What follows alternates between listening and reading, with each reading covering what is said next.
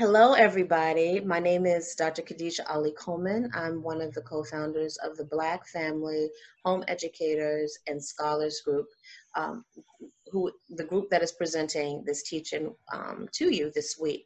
I am very pleased to introduce our second guest of the teaching, who will be talking about who will be answering the question, the igniting question, what truth needs to be shared regarding Black homeschooling. But before she gets to that, I would like for her to introduce herself to you, telling you her name, as well as a little bit about herself as a homeschooling parent. Awesome. Thank you. So thanks for organizing and for having me. My name is Tahira Goldson, and I am a working homeschooler. My career had been in curriculum development before professional development for adults, before I shifted gears and opened a home care agency that serves seniors. So I think for me, it was really important to explore curriculum from that lens. With adults, we expect 100% that we have to bring value to the table, that they would like to learn something if it's useful. And those are things that aren't necessarily assumed in elementary education. That we probably should assume. And then I wanted to just really build community around working homeschoolers. Wonderful. And so I understand that in addition to that, that work that you do professionally, you also developed a homeschooling co-op. Is that correct? That's right. So in the process of really searching for community, I worked with several moms to found, but ultimately executed Mason Inspired Bowie, which is a homeschool cooperative that in particular is attempting to bridge the gap between folks who consider themselves traditional homeschoolers, where that may be their primary occupation, to working homeschoolers who may have multiple duties, including homeschooling under their umbrella or their purview. Now, when you say Mason Inspired, is that a technique, a particular technique? Oh, sure. Yes. So I'm glad that you asked that. So Charlotte Mason is an educator who advocated homeschool, but about 100 years ago in the United Kingdom. She was really dynamic in that she was really devout in her faith. She was a poet, and she also was a career educator. She was an orphan who ultimately did not have children. So her practice of education was really the way that she connected with young people. And there are two real pillars that have caused a global movement where folks have applied the Charlotte Mason method. One is she felt like if you open a book and it's not engaging in the first few sentences, the first few paragraphs, it is not fit to use in education. And that criteria is called a living book, that we could teach history that way, we could teach math that way, we could teach language arts that way. So I think that's one of the hallmarks of the process. And then the other of a Charlotte Mason approach is just really a focus on being outdoors, being aware of nature, and nature study being emphasized. And that's some of the first things that tend to be taken away is outdoor play in public and private settings. But one of the driving forces, course corrections of homeschoolers is that they try to have more field trips or be outside. And that was right up Charlotte Mason's alley in terms of advice. That's wonderful. As African American or Black, I don't know how, if you identify as African American. I was like, all of those are great. But as a Black homeschooler, do you find, in addition to that mindset of homeschooling, is there anything in particular that you also incorporate as the leader of your co-op? So I think part of the reason that I believe that the Charlotte Mason approach is really compelling is that she was really revolutionary for 100 years ago in the UK, right? So for where she was, for her to really focus on inclusion, and that means inclusion of female authors, inclusion of African American authors, for her to be emphasizing that at a time where I think we had much less access to travel and being a global citizen, and the benefit of many movements to be able to reincorporate rights that were kind of dismissed or taken away. Part of what we focus on is making sure that we're using that philosophy, but in the modern approach. So the body of work that she had to choose from was much more limited when it came to worldviews and perspectives. But her philosophy was that you should be able to balance with many worldviews. And I think you cannot really discuss being African American or of the Black diaspora or American without discussing or without acknowledging that African Americans are of mixed heritage by definition, right?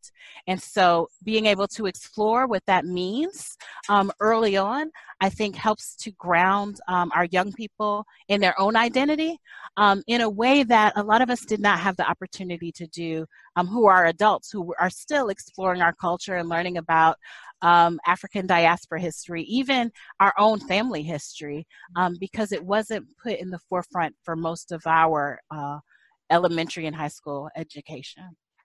Wonderful. Thank you for sharing that.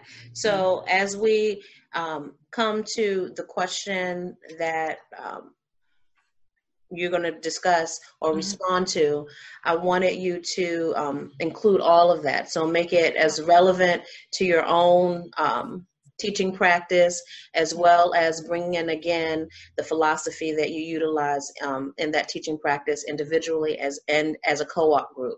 So the question that you chose is, what truth needs to be shared about Black homeschooling families?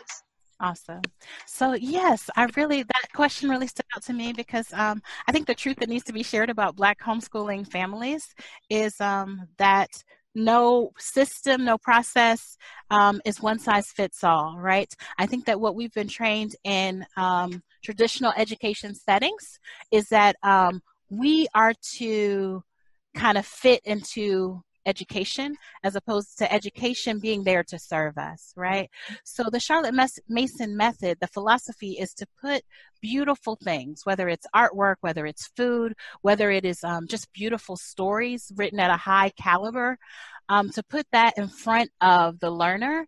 And some of those things are going to be attractive, right? Like if I'm at a really high-end buffet, everything is not going to be exciting to me, but if everything is really high quality, that sampling has given me a better understanding, a better appreciation of what is even out there to offer, right?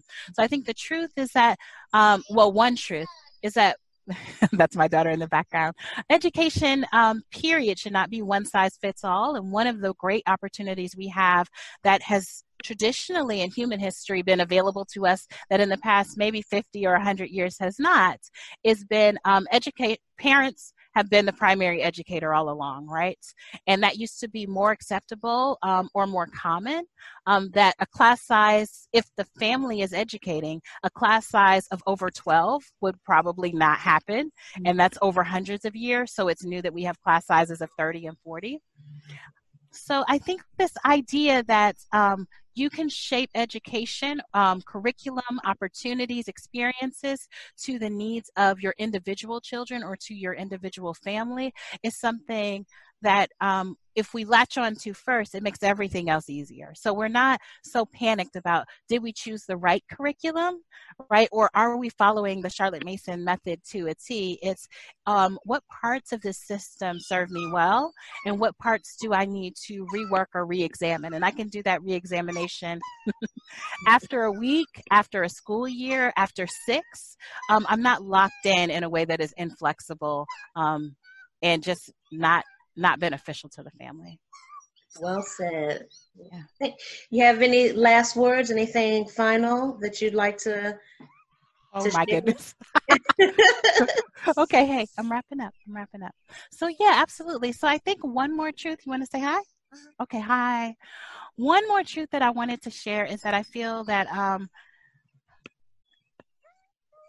a lot of times we expect resistance as African Americans, and rightfully so, but before it's present, right?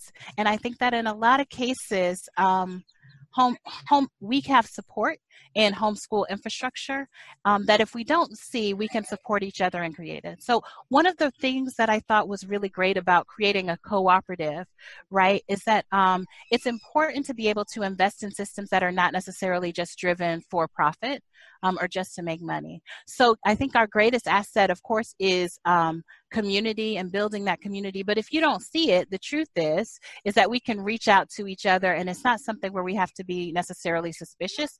We can try everything or try different things and do what works for us and discontinue anything that doesn't. So just anyone who's questioning if you can do it or not, a really common homeschool quote is, should you be questioning yourself, or should you be questioning a system that you graduated out of that didn't convince you that you could teach your child or teach your family, right? Oh, that's deep. That's deep. That's a perfect ending. Thank you so much, Tahira, for joining us today. And I appreciate all of your feedback. And for those who are watching, we appreciate your response to this conversation regarding what truth needs to be shared. Please feel free to add your comment below or to share with us during our teach and breakout sessions on Friday, July 24th. Thank you. Thank you.